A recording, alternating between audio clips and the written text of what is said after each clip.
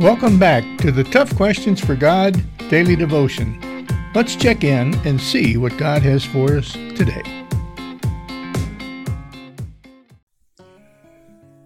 Maybe you're having a difficult time in life with something.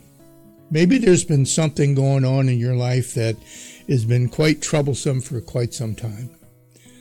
I want to read to you today from the book of Isaiah, and now we're going into chapter 41. Isaiah is filled with encouragement here, and I want you to ponder this throughout the day today. Isaiah 41, verse 10. Fear not, for I am with you. I could probably stop right there, and that would be enough.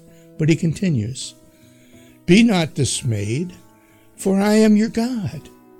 I will strengthen you, I will help you, I will uphold you, all with my righteous hand.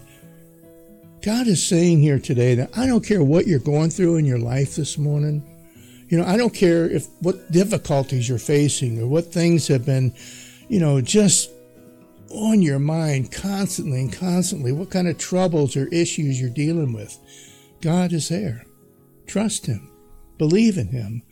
Offer to Him, your prayers and your petitions. And as Scripture tells us, always offer to God also the thanksgiving that He deserves for the many blessings that we have in life. Just the fact that we woke up to a new day is something to be thankful for and grateful for to God. So share your heart with God. Trust in who He is. Now, don't expect Him to be the genie that you rub the lamp and poof, there He is, and all of a sudden you get what you want. That's not the way God works, and we all know that. But trust in Him and follow His lead, and I promise you, God will give you the strength to endure, and one day you'll be so glad you listened. God bless. See you tomorrow.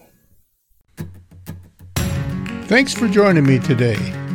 Tough Questions for God is all about growing in a relative faith without the buildings, pews, or drama that we're used to.